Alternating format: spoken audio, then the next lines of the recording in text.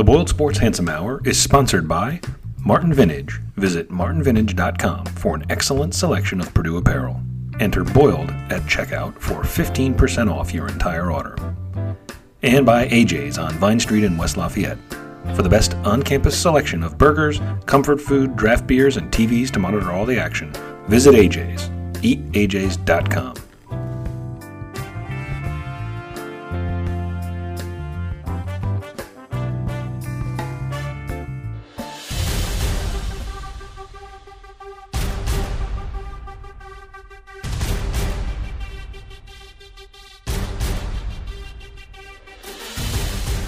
That was good. That was good.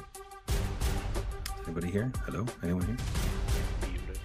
Nobody understands that anymore. That's like a 60-year-old movie at this point. No, I'm surprised you even know that one. What are you talking about? No, it's a little before your time. No, literally. It's my time. I hated that movie. It's a bad movie. It's an objectively bad movie. What? But I know what it is. How is that an objectively bad movie? Ferris Bueller is terrible. Ferris Bueller is terrible. He's the worst. I wish nothing but bad things to him. He showed Cameron that there was that all you had to do was just be a confident white dude in the middle of a city, and anything will go. Oh, I hated Ferris Bueller so much. The Anish version of Ferris Bueller. Anish's day off ends with Anish arrested for Grand Theft Auto. Immediately. And my friend is trying to convince them that I'm just in the car. It's like, no, absolutely not. This is the 90s. We can't have this. We could go for an hour if you want on Ferris Bueller. There's no way. First of all, I reject it's terrible. The notion that it's a bad movie. It's not a bad movie. I want to bring up Nate Reiner's comment right now. Finally, the last time we talk about Nebraska. Oh, how little faith you have in us, my friend. It is so easy to start every show. And I have a Nebraska nugget to start the show off tonight. And it's not even related to our experience being at the game. Many of you were there as well. Oh, by the way, welcome to the Handsome Hour. It is Jay and Anish the Swami. Right now, it's a traditional two-man. Two-man and a two-man tent. Oh, okay. So we got plenty of room today. Oh, yeah. We can roll around in here. Nate, yes, says finally the last time we will talk about Nebraska. No. So I learned today, and some of you who obsessively refresh Twitter in between your Zoom meetings probably also saw this. Anish, I don't know if you saw this because you're a hardworking person who doesn't have time for shenanigans throughout the day. Trev Alberts revealed what his metrics were for Scott Frost this year. You ready? Oh, do you know this? Oh, no. So he told Scotty Boy when he remember how they reduced his contract, they restructured it. They did the Jim Harbaugh thing where I don't know if you knew this. I don't know if you knew this, but Frosty had a way to go back to revert to his original contract. Do you know what he had to do? He had to win 6 games and go to a bowl. The bar could not be the Nebraska jokes write themselves. But let's not even before we even get into that. What in Scott's defense, shouldn't he have been allowed to coach the season then? Or at least until they were eliminated from bowl contention? It's true. Because they could still go to a bowl game. It's not even close to out of the realm of possibility. But what's so weird is then zooming out even further in that they fired him a week before his buyout dropped by $7 million or whatever. And so it's like either it was so clear early that things were going bad and Scott wanted his money, or he was going to get a chance to win back his full buyout, right? It turns out old Scotty Boy didn't have the answers. But if he had done those things, and this was in writing, it reverted to the old contract. So I replied today to one of the beat writers for Nebraska, and I said, if they go to a bowl, does Scott get his contract back? Because I think that's in writing. So, I mean, that would be the ultimate. Scott Frost's agent turns out to be a diabolical genius. And it's funny. It says right here that if Nebraska, it doesn't say if Scott Frost, it says if Nebraska goes to a bowl game, then Scott Frost gets the remainder of his contract. Which I guess he did anyway. Frost, he can attend the bowl game too, so Scott Frost could go, right? So Kevin and ABQ, I'd like you to bring up his comment. 27 of us in here, only 2 likes. Smash that like button. Exactly. Smash the like, smash the subscribe. You get the little bell dinging so that you know whenever Boiler Dad goes live after the games and midweek. Oh, it's the best. Noodle says they have to say something I like first. Yes. How dare you? Exactly. How dare you? So, for the first time all season, it is a legitimate. Nebraska football is a legitimate topic to start the Bold Sports Handsome Hour. Purdue did what Purdue does. They rolled up yards. No, but they did that thing where they just 40 minutes of possession, 600 yards of offense on the black shirts, baby. And somehow it came down to a 6-point win.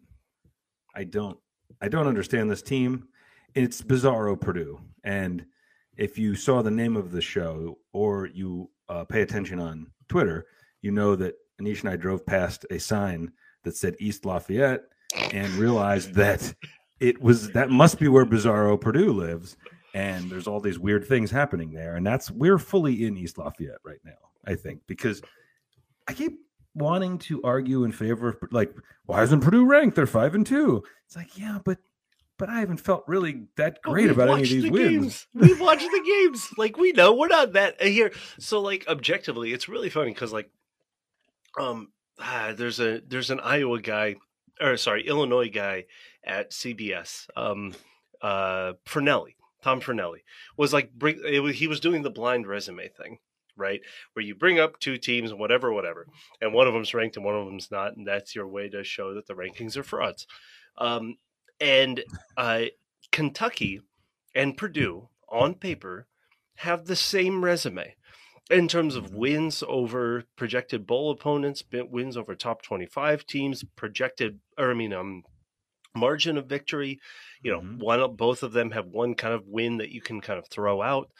It's all very small. Kentucky is ranked something like 19th or something like that. And Purdue is like just outside the top 25. I think we're 26th. So first of all, when you frame it as ranked versus not ranked, when in reality Purdue is 26th instead of 25th, like, that's a little bit dramatic. But then also it's like we can't get too angry about it because it's like we lived these games, man. Like, these games have taken days off of our life, the end of our lives, with the amount of stress that's being released inside of us. It's terrible. And then Brom in the post game was like, I hope Purdue fans get used to this because apparently we're not going to win a game by a comfortable margin. Well, and fans always do that thing where they're like 5-2, yeah, but we're like, 64 seconds away from being 7-0. Yeah, you're probably 4 minutes away from being 0-7. Yeah. 1-6. Let's say that. I think the Indiana State game was well in hand the whole time, but it, and it was the biggest case of, like, I think their quarterback is bad. Like, I think Nebraska's quarterback is actively bad. My case in point was in the third quarter after, what was the name? Palmer. After Palmer, again, this one-man wrecking crew of a wide receiver, this Rondale Moore, Charlie Jones, David Bell-esque of a wide receiver, rolled into one, just single-handedly carries this sad, sad quarterback. It's sad Nebraska offense to any semblance of movement, gets him inside the 10, and the quarterback misses not one, right at the goal line, not two, right at the open outside corner, but three, wide open in the back corner to tie the game up. Wide open. 3 straight plays inside the 10, 3 straight pass plays that Purdue coverage is completely busted, and he can't just make the simple pass. And so and basically, like, all we were allowing were those anywhere from 35 to 85 yard completions and runs after the catch by Palmer. And it was like, just stop 2 of them. You stop 2 of them, this is a blowout. What are we doing? Why? Well, I don't know. Is Trey Palmer really that good in general? Like, he's good. Yeah, but he might not be that good. That's his second 100-yard receiving game of the season. So let's pump the brakes a little bit. Does it count as 2 because it was a 200-yard game? 237. Wow. And then everyone was like chirping about. Wait, tell me how many yards Iowa had last week. I don't No, but I'll find that for you. Yeah, thank you. Or the last game they played, I should say. Yeah, were they off last week? I guess they were. Yeah, they were off last week. But it doesn't stop me from making Iowa jokes. I'm going to do it. We're here for Nebraska hate and Iowa jokes every weekend. Iowa is still 3-3. I mean, they're 1-2 in the conference. Defense. They should hire more Ferences. They have, let's see here. They have not scored a touchdown since what day was this game? October 1st. Okay, there you go. They played against Michigan and they scored 2 fourth quarter touchdowns, a 2-yard run and a 5-yard pass. You wouldn't want anything any longer than that. There's no need to do that. This is inefficient. Why would you do such a thing? What's the upside? Now, hold on, it's auto playing stuff in my ear. That's my favorite thing about ESPN's website is just auto playing videos right into your. It's a startup. They're a startup. They're just learning how the internet works. You got to give them a little bit of time. It's fine. Oh, but your friends at Iowa get to play Ohio State on Big Nude Saturday on Fox. Oof. At Ohio State. Oof. Man. CJ's got to have a game. He's going to have a game. Oh, CJ Stroud. Oh, man, that was great. For those that didn't see it, Brian Ferentz was asked last week, why not consider starting someone other than Petras? And he said, what's the upside? I mean, it's incredible. Like if someone said that to 18 months of having the literal worst offense of 131 FBS schools. Yeah. That's the upside. Yeah. Seems good. Seems like a reason.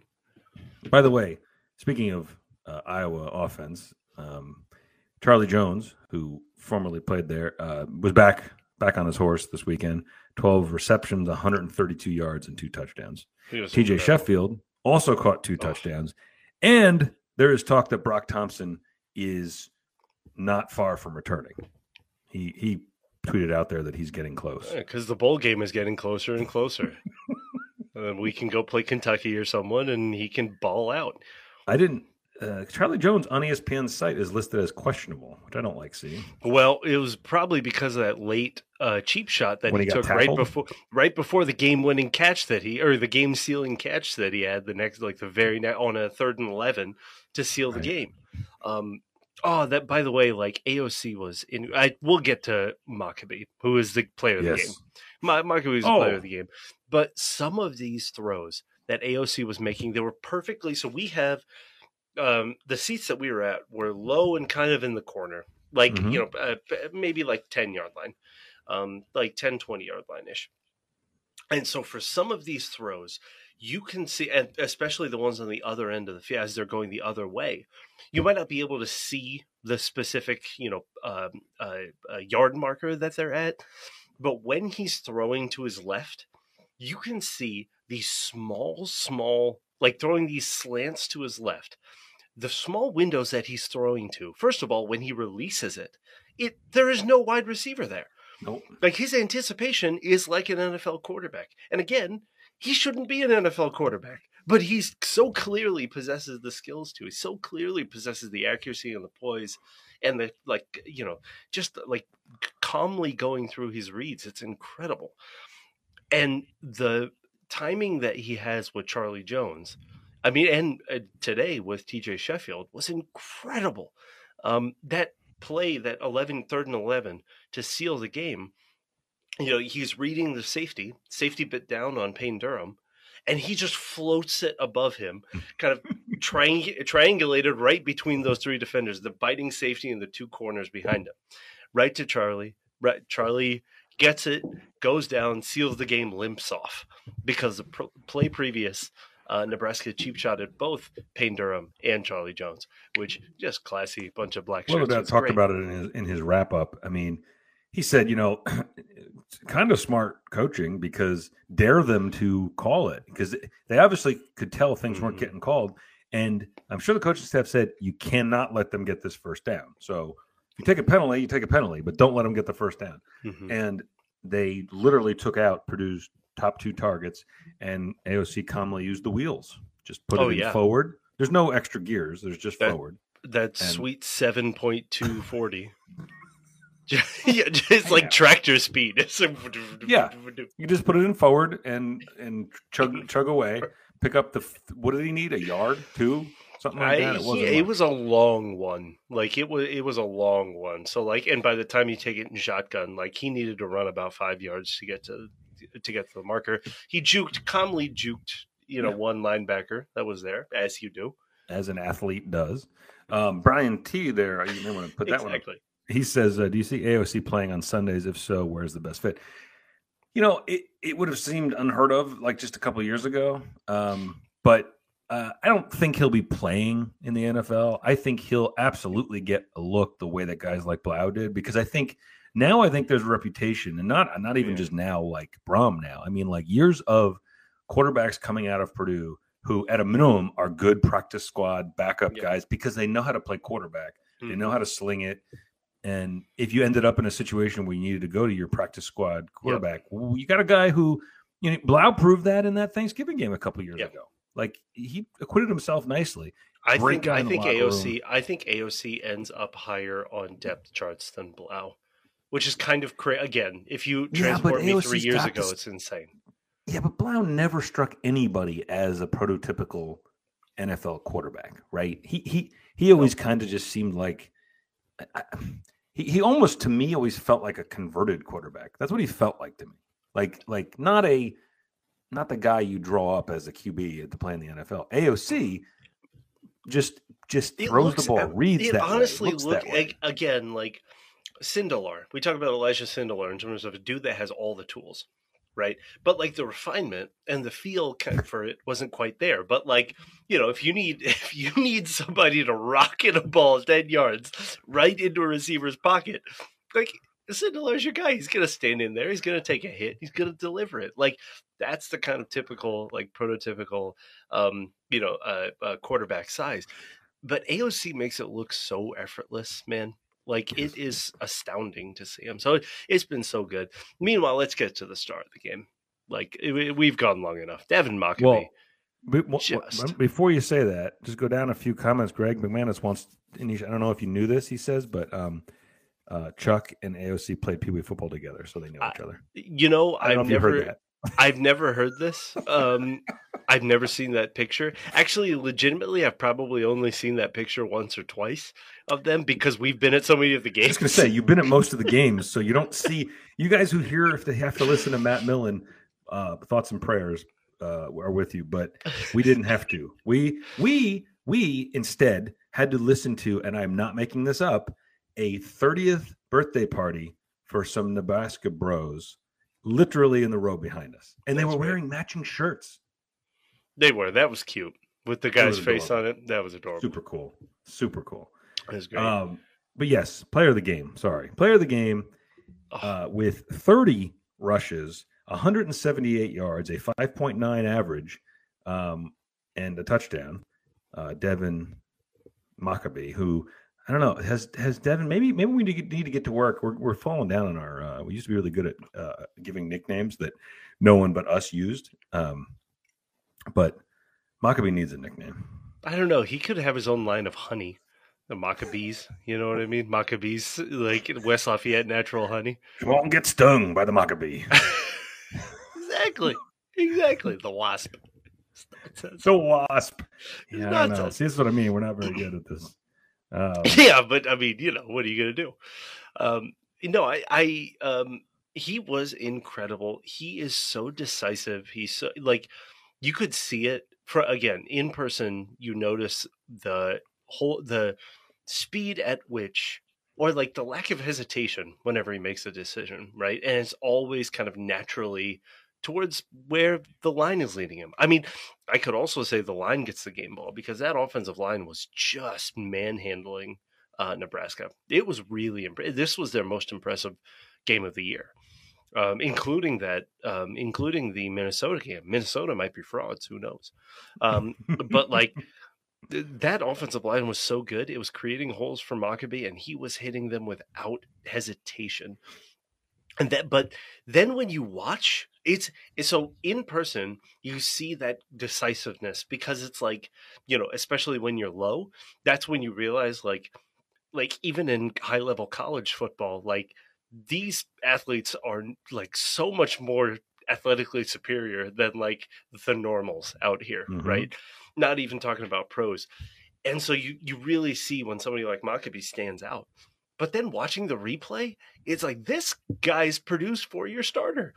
I mean, like he's going to be up if he lasts. Like he'll probably, because he's like running backs tend to do, but he's going to be one of those mid-round running backs that ends up like producing an absurd amount in the pros, being that cheap If rookie running back that like if he NFL plays like plays. this I mean, for if four he grows years, like this, he's a yeah, freshman, and yeah. he's. Let me just. So he's got 80 attempts, 453 yards, a 5.7 yard average, which like let's not. That's really good, really Mm-hmm. good, and 5 touchdowns. He's had a touchdown in every game he's played in except for the FAU game. And here's the crazy thing: he didn't touch the field against Penn State, so he's only played in 6 games, and he's got 453 yards. So he's got another 5 games where you would have to assume he's going to be getting the majority of the carries unless something changes. Yeah, I mean he has a shot at approaching 1,000 yards. I think it'll Oh yeah. probably be more like 850, 900, but that's a hell of a freshman year, and we've already got 5 touchdowns. So what do you pencil him in for? 3 or 4 more at an absolute Oh, at minimum, minimum. Oh, at right? minimum. He's getting those goal line ones as well, Yes. especially when. So there was it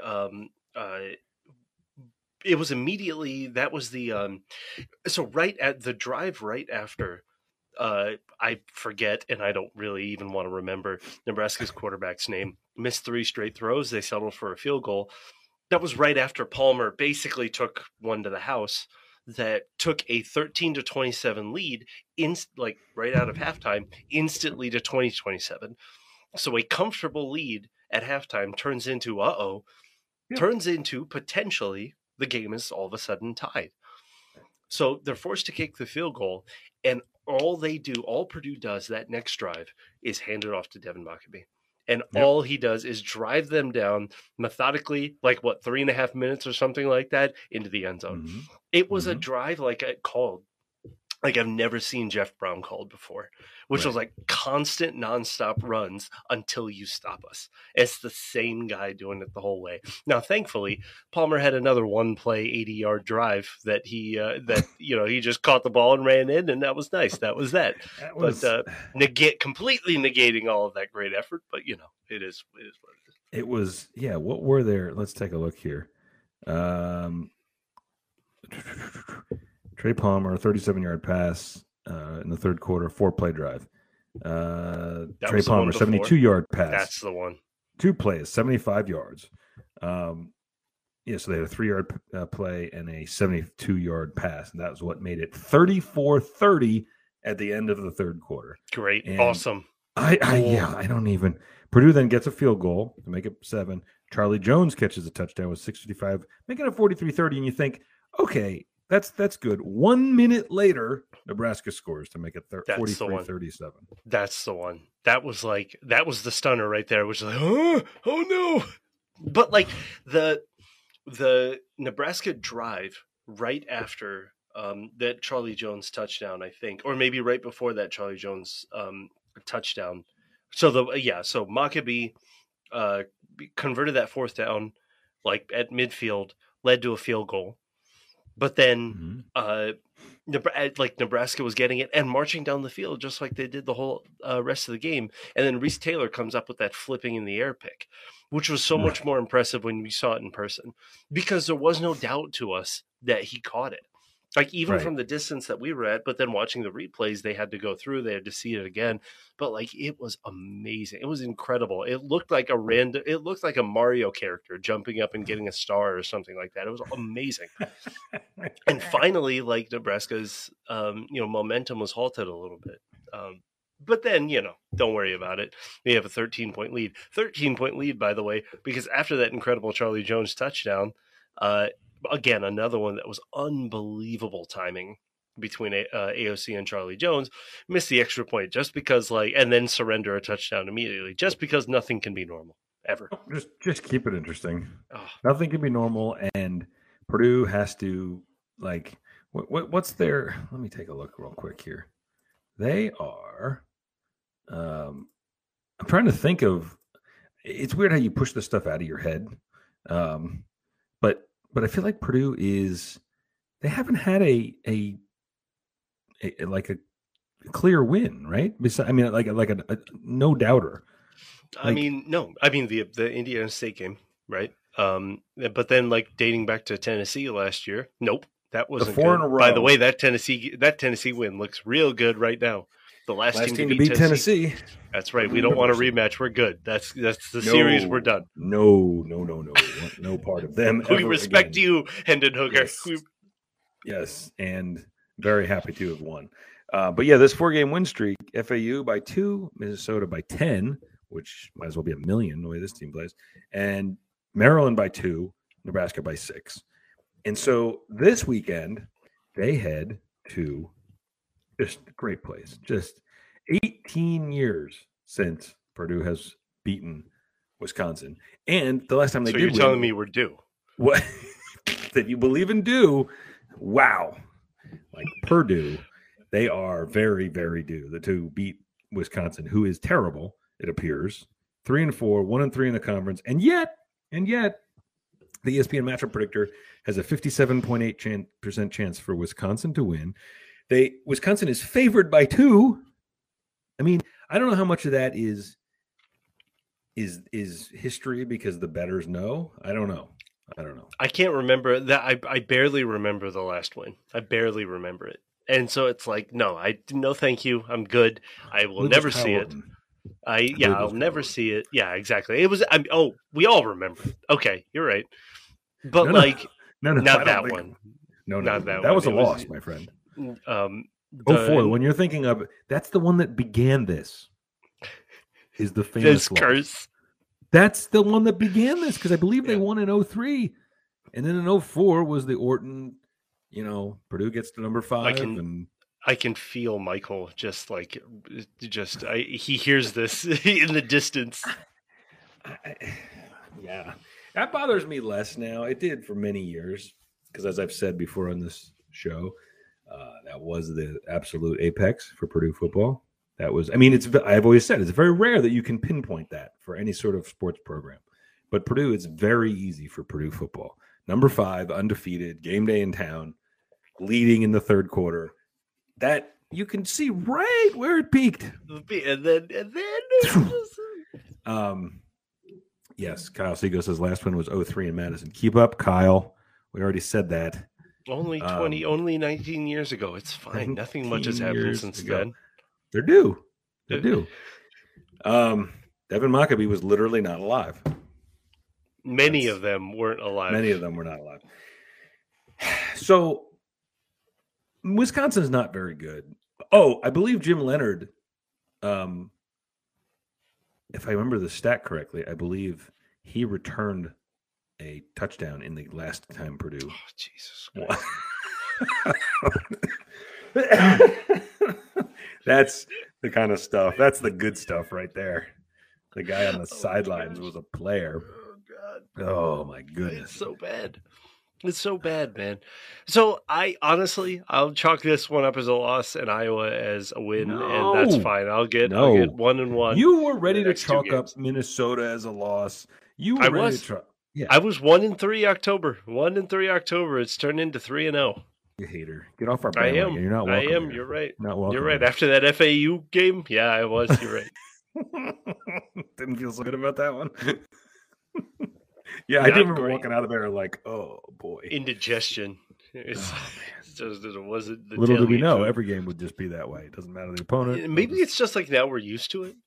Maybe it's just now we know. At least we know that nothing can be normal. If you told me Purdue was going to score 43 on Nebraska, I feel good. Okay, terrific. Yeah. It is definitely a win, but woof, baby. The other thing that Purdue's been doing is scoring points, and nobody's making a thing out of this.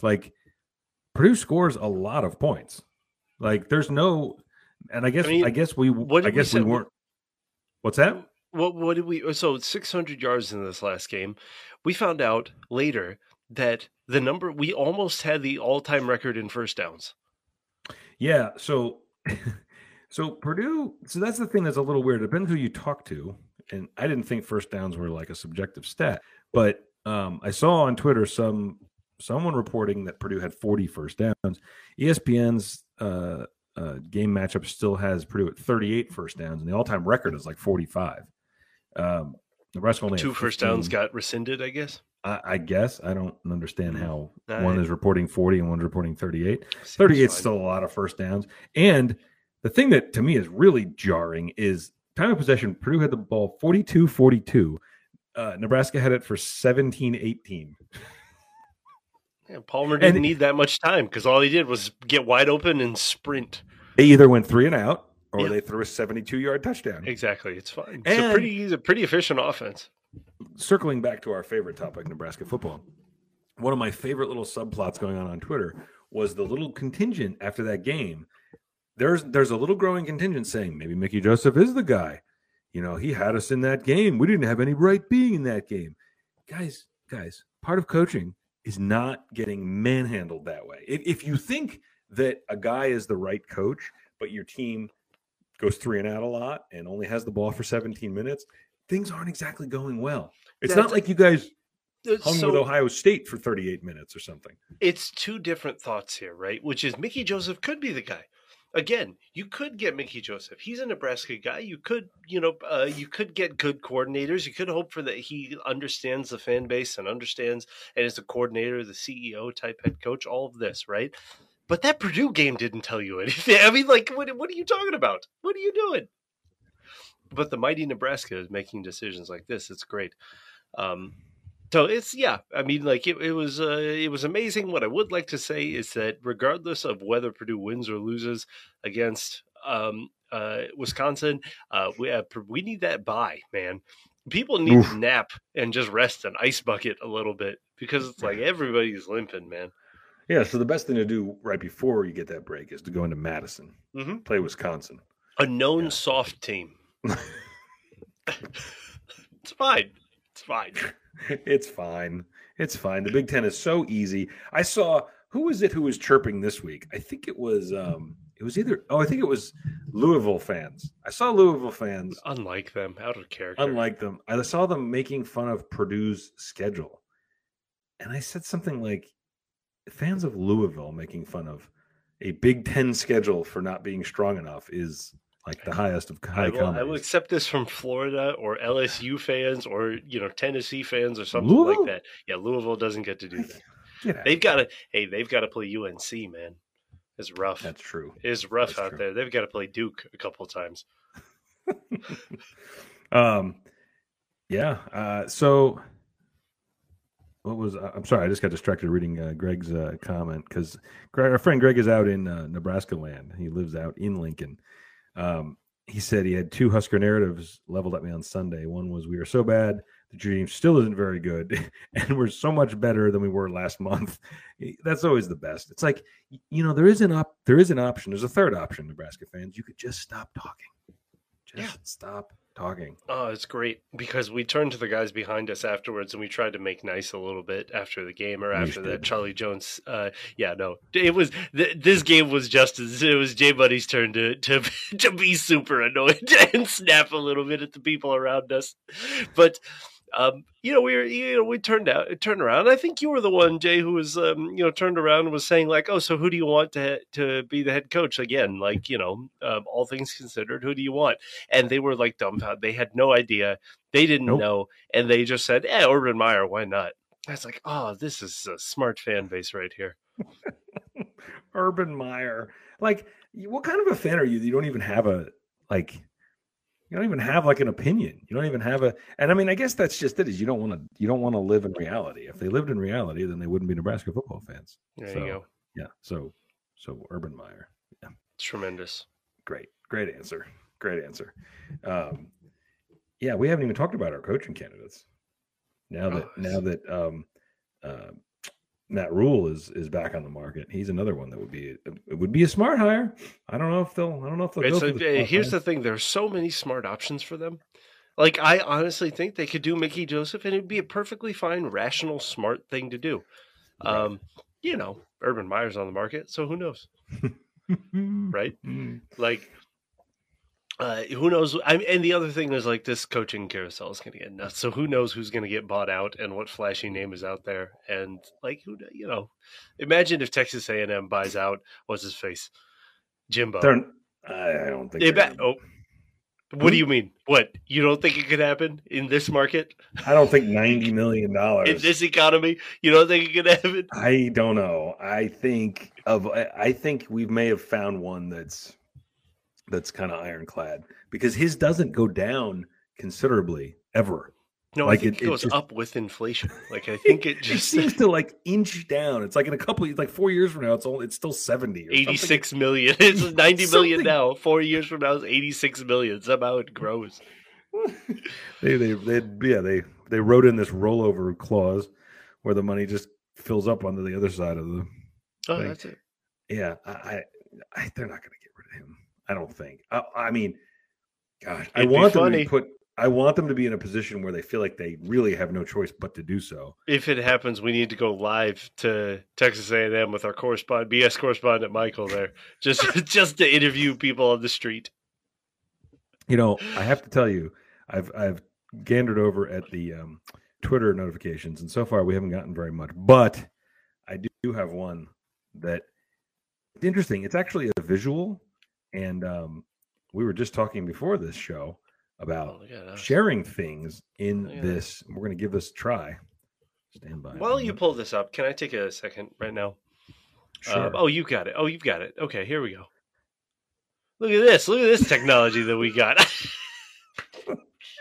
I was 6 by week 21. Iowa losing to the bye week.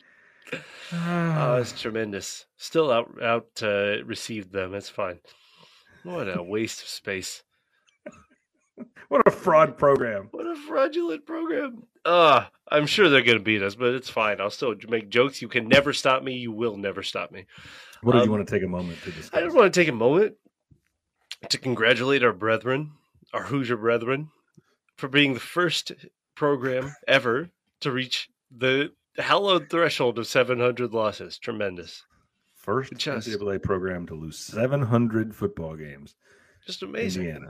Great job. It's so Great good. The full cast guys were saying now's the time to self-report some violations and say, nope, those losses didn't happen. Oh my goodness. It's so good. And eventually somebody's going to be the first team to lose to the first team that lost 700 games. And that's going to be rough, and I hope it's not Purdue. I don't think it's going to. Well, yeah, that's a good point. It could be Purdue. Yeah, well, it could be. I mean, it's a rivalry game. It was funny. Brom in the press conference was talking about the schedule getting harder and harder, and I'm like, I that's just coach speak, because like the schedule gets easier, man, and like all of a sudden Illinois is really good, but like the schedule ends with Northwestern and Indiana. It's like those should be 2 free wins, and somehow this year I'm still nervous. Right. Oh, I'm nervous. I mean, that's the thing. There are people out there talking about Purdue. Look at their schedule. Yeah, at Wisconsin versus Iowa, at Illinois versus Northwestern, at Indiana. Okay, so you have 2 teams coming up that were ranked this year, and then you've got a team that is ranked, and then you've got Northwestern. Okay, then you've got Indiana, who hates Purdue. So it's not like I'm trying to think of someone to compare it to. This is not a Clemson in the ACC a few years ago kind of schedule where there's one challenge throughout the year and that's it. I mean, it's still quite a humorous division, but like I'll still take it. It's a humorous division. Hey man, yeah. I mean, it's fine. It's a fine division. Win the game. Well, this is how Paul Chryst got fired for not winning this division easily, for not being out front. Win the games that are in front of you, and we were first of all, what I do want to acknowledge is Purdue's real just knack for thriftiness and efficiency with the amount of porta potties that are available at the tailgating lots. There's only 6. 6 per tailgating lot is plenty. It's plenty. If there are 3,000 people in the tailgate lot, it's totally fine just to have 6. It's great. Don't worry about it.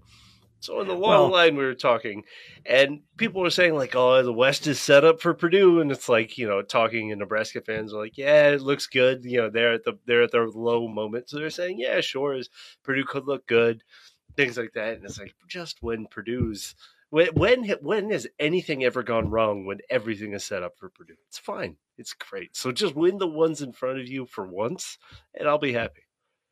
Yeah. Yeah, I mean, someone in Kyle Seago just pointed out that they played a pillowy soft non-con while ours included Syracuse. Yeah, isn't that funny? Isn't that the Purdue way that they wind up getting Syracuse the first time since 1987 that Syracuse has started 6-0, something along those lines? They get that Syracuse team. Yep. I mean, come on. Yeah, and to your porta potty comment, one thing I did notice though, as we got closer to the stadium, the higher end parking seemed to have more. The rich seem to do better, even when it comes to peeing. This is what happens. It's trickle down. It's trickle down economics. That's it. It's real trickle down economics. That's trickle down. It's fine. That's trickle down. It's fine. You put more, places to pee for the people that can afford it more. It'll trickle down to us poors. Wait, what? We parked at there's a field across from Alexander Field, across from the baseball field, that I didn't know was an option. I'd never parked all the way up there. We knew it was an option as students, but it seemed like Timbuktu. That might have been, that might as well have been Chicago. It felt like it at first, but the walk is really not that bad. Not that bad. It's real nice through the trees, through the golf courses. It's actually quite a nice. Jay and I were holding hands, took a nice stroll. It was real good. Yeah, very much. It was real nice. All right, so let's get to it. What? Go ahead. I was going to say, what are you feeling this weekend? No loss. Absolutely. Oh, there's nothing that could happen that would get me to expect a win at Wisconsin. You're insane. I will never do it. I will gladly be surprised. I think I'll be surprised. I think this team is, I know this team is better, but I'm not going to expect it. I'm going to roll in there arrogant and whatnot. I can't remember seeing it. So why would I expect it? No, thank you. Loss. 2 games. Just get the game out of stupid range. That's it. If we're going to win the game out of stupid range. If not, just go ahead and take your normal loss and let Braylon Allen run a whole bunch, because that's what Wisconsin running backs do, and let it be at least relaxing in that way too. But it's going to be a barn burner, isn't it? It's going to be a 1-point game, with 2 minutes left. It's terrible. So, yeah, I'm not there with you. I agree that we haven't seen this, but this team, Jeff Brom, AOC, they've proven that they're not your fathers or grandfathers or great grandfathers football team that plays Wisconsin.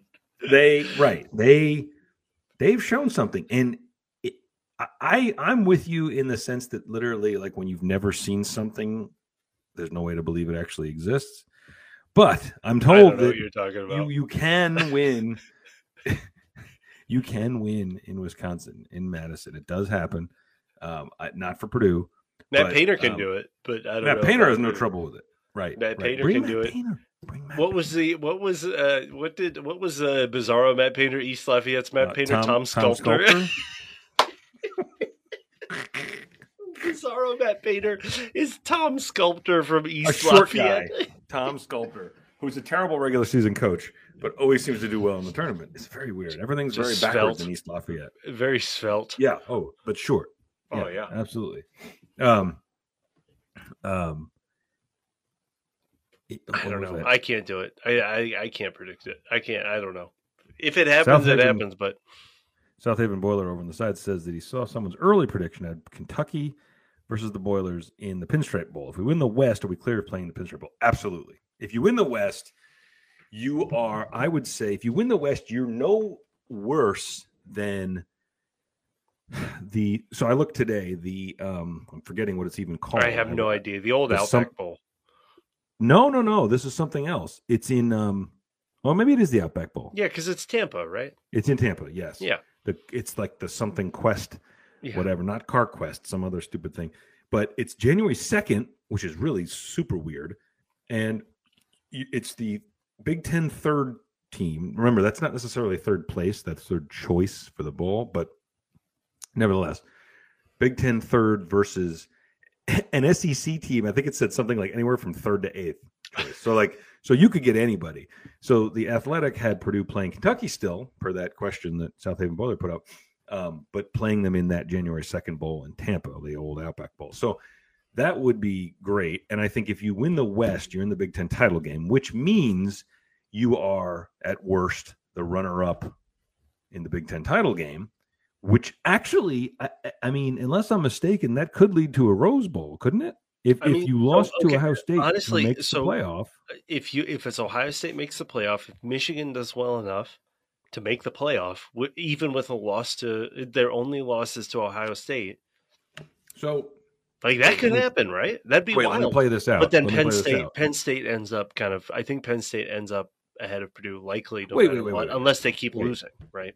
If Purdue plays in the Big Ten title game and loses, they aren't the Rose Bowl automatically, right? Because it still can be. It's the next best.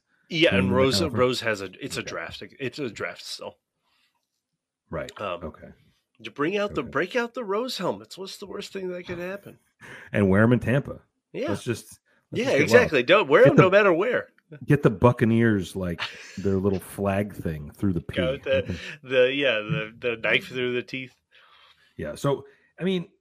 So that's what I think teams, you can't, as much as anyone can predict bowl games right now, a safe bet would be the third place or third choice Big Ten team would be in Tampa. And that would be Purdue against a good, and honestly, I'll take Kentucky. If I have to play an SEC school. What happened the last time Purdue played a good SEC school in a bowl game? They beat them. Oh, okay. But that SEC team probably wasn't very good, right? The next year they kind of flopped and nothing really happened for them. That team has not lost since. They just beat incredible, Alabama. But they haven't played a team like Alabama or anything like that. Right? They are now. What are they? Third now? Yeah, something. Yeah, asinine. They should probably be second. And they'll probably lose their next game. Ohio State does not have a win like that. Nobody has a win like that. They're undefeated with a tough schedule. They should be at worst second to me. It should be them and Georgia at top, and then Ohio State. That was incredible. Which we saw 3 quarters of in the parking lot because we live in magical times and we can just bring a TV box to a tailgate and watch football games while we're waiting for Purdue games to happen. It's magic. We live in magic times. It is magic times. It's I always like to say we're in the future. This is what, when you were growing up, you were like, one day we'll have a flat screen TV watching in high definition in a field plugged into a magic box. We are our ancestors' wildest dreams, sitting there in a field watching Alabama, Tennessee. For no reason, exactly, while eating sliders. But then you walk past the guys who had that minivan with that 42-inch TV screen just blasting in them, and you realize, I've got steps to go. Anisha's criticizing my screen size. It's the girth that matters. I brought what fits. Wait. Yeah, exactly. It's fine. So over on Twitter, I asked people tonight, I decided to mix it up. I said, since we always talk about over-unders gambling, for fun, of course, and the like, give us some idiotic betting lines. Over-under fried Oreos you can eat, odds on Jeff Brom leaving, that sort of stupidity. We'll see how this goes. That's what I said. So let's take a look here and see what we've got. Doc Wattis comes in right away and says, sets the over-under.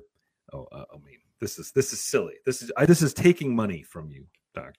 Over under 10.5, the number of Eat AJ's mac and cheese bites you could eat in 5 minutes. 5 minutes?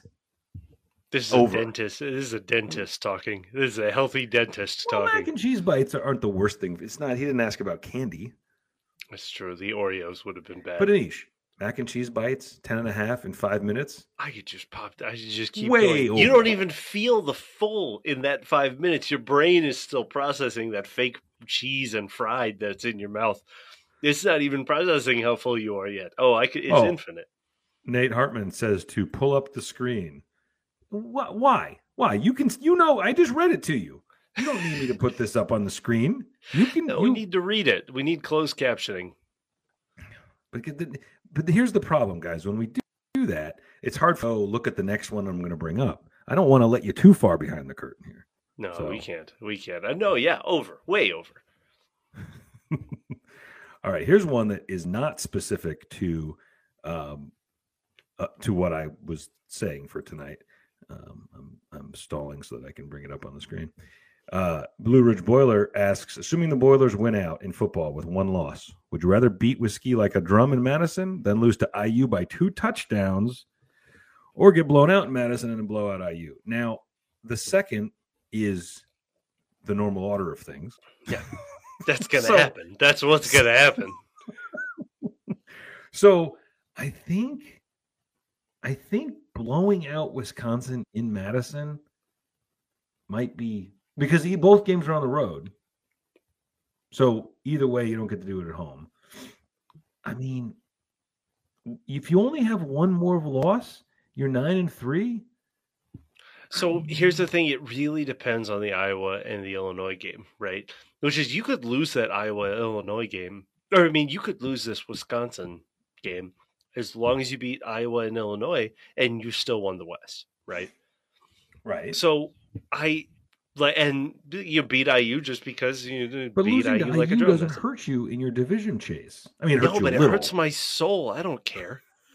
I don't care about this. Do you think I care about division? I went this far in my life without caring about division titles. It hurts my soul.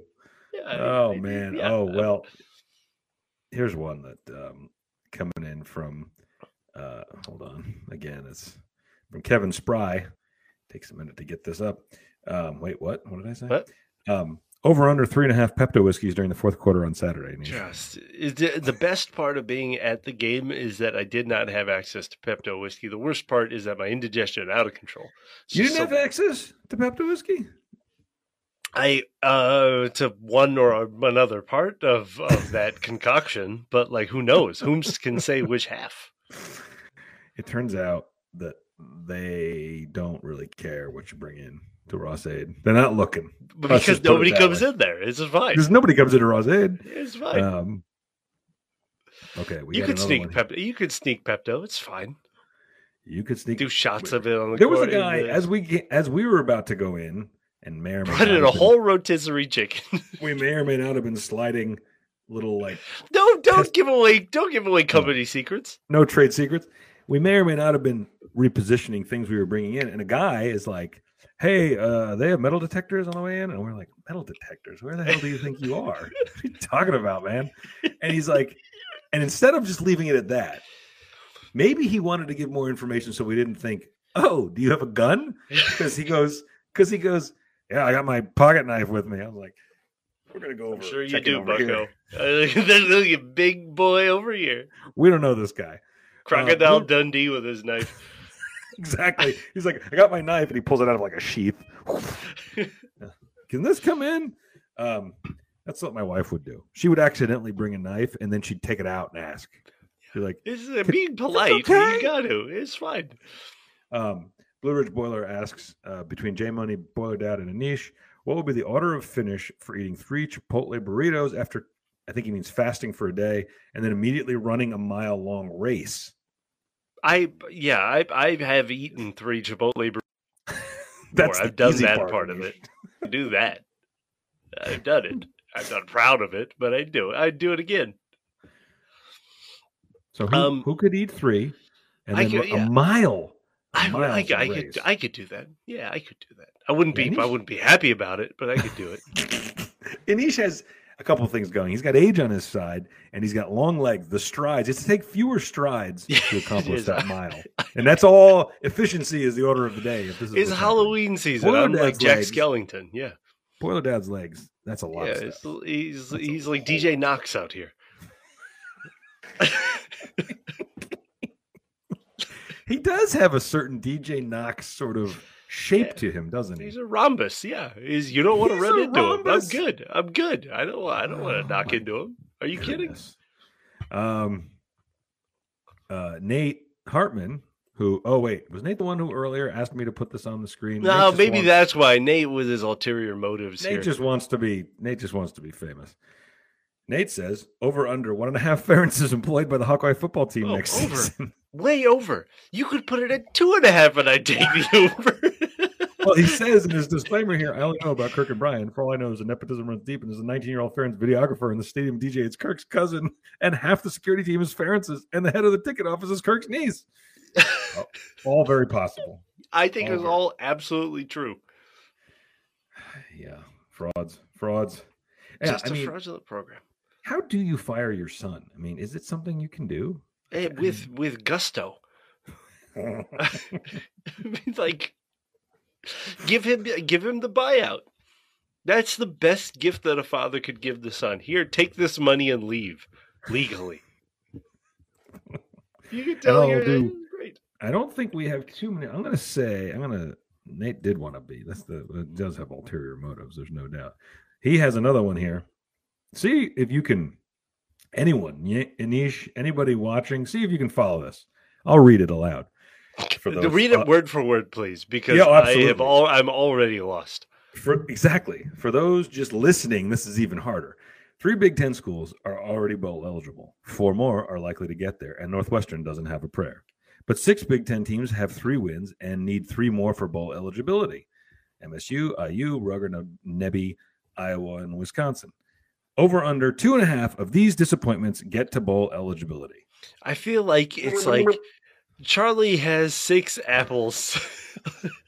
The store is 12 Rutgers miles away. Has 2 apples. And his buggy moves at 13 miles an hour. And there's a train with smoke coming out of the smokestack. What? Christy is moving due north by Raven at 14 miles an hour. She's dropping peaches. How many green beans are planted in the field? Like, I don't know. I don't understand. I don't understand, Nate. Your first question was very good. Your Iowa question, your Iowa scenario, your multiple Ferentzes, tremendous. This one, I don't know. Is he saying over under 2.5 of those 6 teams? So basically, getting to a Michigan State, IU, Rutgers, Nebraska, Iowa, and Wisconsin. Over under 2 of those teams, 2.5 of those teams gets bowl eligible. Right? I think probably over. Probably. I think they'll probably slap each other around enough. Yeah. But I think here. This is we can naturally IU wins out and gets bowl eligible. It's fine. Right. Tom Allen saves his job. That's what he does. Nebraska has 3 wins, and they have Illinois, Minnesota, Michigan, Wisconsin, Iowa. I mean, they could get 3 in there. They could beat. Yeah, that's Nebraska's. Yeah, Illinois, Minnesota, Michigan, I think Wisconsin, Iowa. It would be hilarious if Mickey Joseph got them to a bowl after 6 years of Scott Frost not being able to. Oh gosh. In fact, I'm kind of rooting for Mickey Joseph now. Exactly. Wisconsin has 3 wins. They have Purdue, Maryland, Iowa, Nebraska, Minnesota. They could absolutely win 3 games. No doubt. You know, I guess, but this Wisconsin, I don't know. Those are not great teams. Those are not great teams, no. No, there are no great teams in the West, man. There's 2 great teams probably in the Big Ten.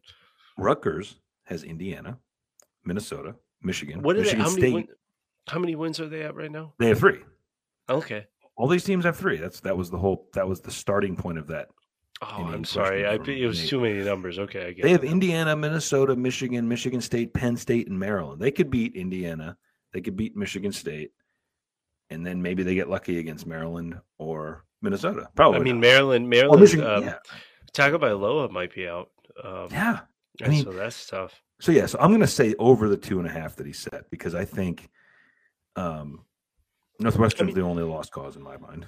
And while we're reading off schedules, let's just stick in the West. Let's end this by sticking in the West. And Purdue's, as we predicted in the preseason, that the Big Ten West would come down to Purdue and Illinois, the 2 powerhouses of the Big Ten West. Who would not have?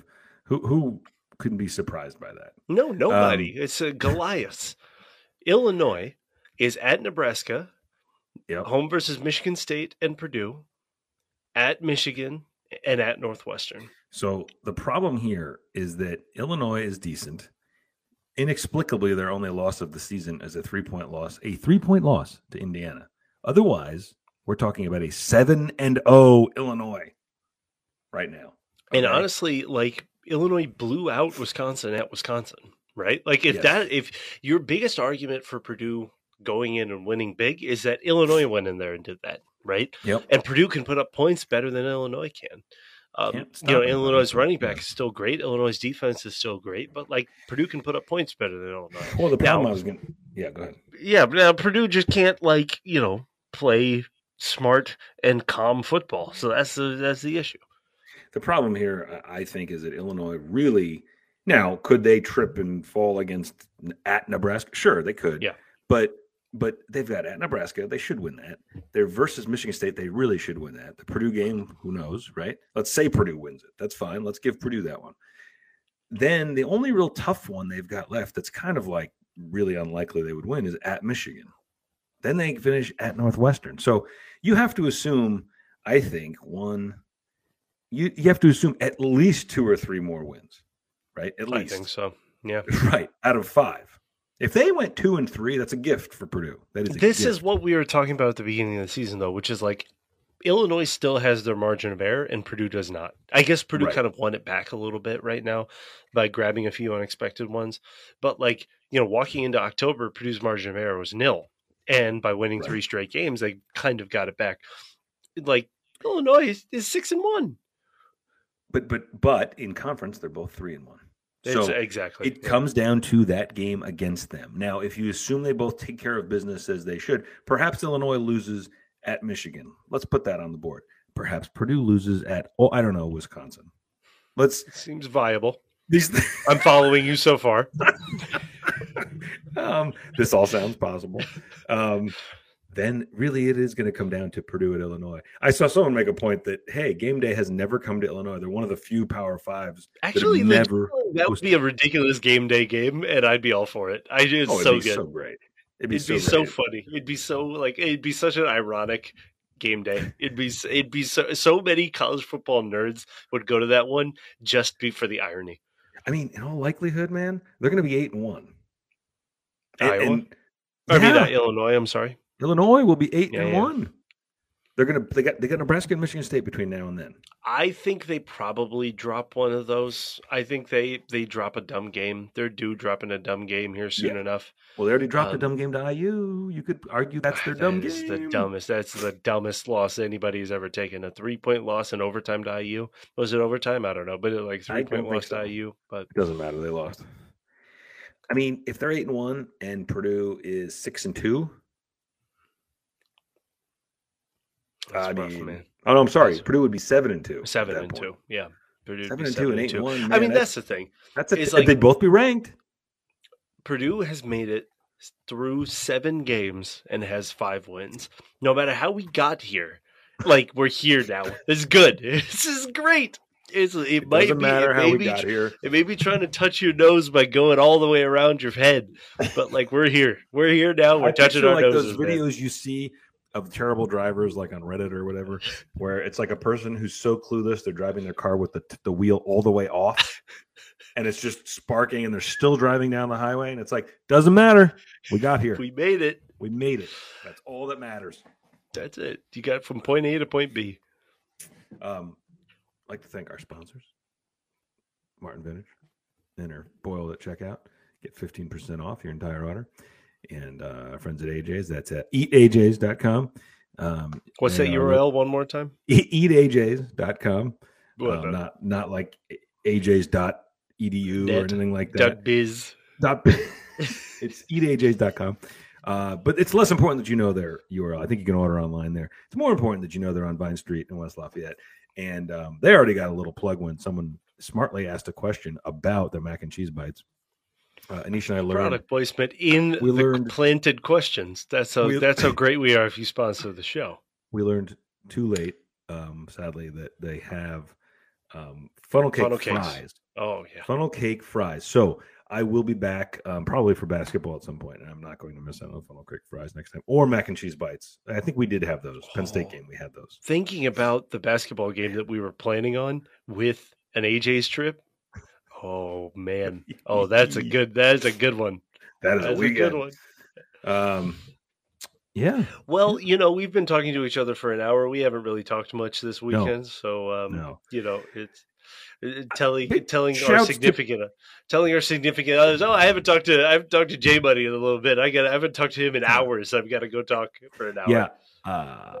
It's the people who drive every weekend to tailgate for college football. Man, you are committed, because not that people usually go as far as I did on that one, but man, that is a long way. New Jersey, because you stopped a couple times, like when you were on the road, you were hitting it, but like you kind of on the way back took a couple stops and stretched legs and things like that. That was and hit traffic in bustling Pittsburgh. Oh man. That was like 11 hours 12 hours on the road for you. The way back was over 12. Yeah. Oof. Yeah. 12 plus. If you include stops, it was closer to, it's like 13 and a half. Like we left Lafayette at 10:30 a.m. and I pulled into my house around midnight. Oof. Yeah. Oof is right. That's that Steelers traffic, man. That Steelers traffic is a killer. You know what I learned, and I have learned with you living there, is Pittsburgh is not convenient to anything unless you're on a boat. Mm-hmm. That's why it's boat trying to get from Pittsburgh to New Orleans. We can get you there. We got you. Don't worry about it. It's very where convenient. It is because of the river proximity. Yep. But then they were like, we don't really need to build highways too. You have rivers. No, we've got the infrastructure. Our highways are crumbling. Literally. Just crumbling bridges. Literally. It's fine. Yeah. Wow. Don't worry about it. Yeah, when you consider it adds several hours to the trip. Rivers. Exactly. Mercy. Anyway. Thanks everyone for joining us. Boiler Dad is on vacation this week, in case you're wondering. I probably should have said that at the beginning. He is he's getting real. It's the real world Boiler Down. They're all what happens when you put 14 people in a house. I'm trying to remember what the taglines were for the real world. That's another 14 downs in a house. That's it. I think I'm sure it's very quiet. Oh yeah. And there's no yelling. And the game, nothing's all agreements. Everybody agreeing with everybody else. Right, a lot of very no random wild opinions. No Monopoly boards being flipped over or anything like that. Yeah, you're not supposed to do anything on free parking. It says free. You don't put anything on free parking. None of these arguments happening in the Dowd household.